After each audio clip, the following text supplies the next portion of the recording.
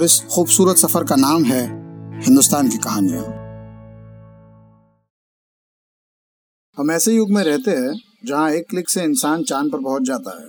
Technology अपने उरूज पर है और बढ़ते वक्त के साथ इंसान को और भी मजबूत बनाती जा रही है।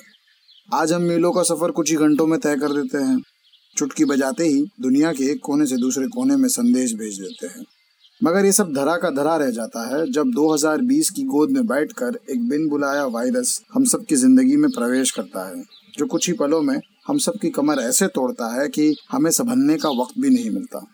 फिर चाहे अमेरिका जैसा टेक्नोलॉजिकली एडवांस देश हो या फिर भारत, सभी की सूरत हाल एक जैसी है। ऐसा शायद ही कोई शख्स इस धरती पर मौजूद होगा जो आर्थिक और मानसिक रूप से कोविड-19 के चलते प्रभावित ना हुआ हो।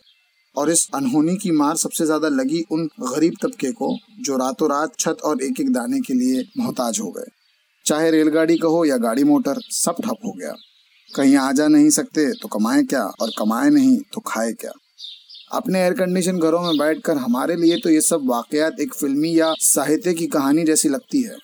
ऐसी कहानी जिसमें एक मसीहा होता है, कभी उड़ने वाला तो कभी पानी पर चलने वाला। महाराष्ट्र के जालना डिस्ट्रिक्ट में भी ऐसा ही एक मसीहा रहता है। वो सभी मार्वल सुपर हीरो से भी ज्यादा शक्तिशाली है। उनका नाम है पार्वती बाई, जो कि क्राई फाउंडेशन की कम्युनिटी ऑर्गेनाइजर है। लॉकडाउन के चलते पार्वती बाई का गांव डेली एसेंशियल्स के लिए पल पल का मोहताज बन गया। ट्रांसपोर्ट ठप था। 48 डिग्री की गर्मी का कहर, जिसके चलते कोई भी शख्स बाहर निकलने से वैसे ही डरता है। ऐसे मुश्किल परिस्थिति में भी पार्वती बाई डेली 5 किलोमीटर चलकर अपने सर पे डेली एसेंशियल्स का बोरा लादकर तकरीबन 2 महीने तक इस सेवा को अंजाम देती रही। उन्होंने ना गर्मी की फिक्र की और ना ही खुद के जान की। बस लोगों की भलाई और उनकी मुश्किल आसान करना ही उनका एकमात्र लक्ष्य था, जो हर सुपर हीरो का होता है।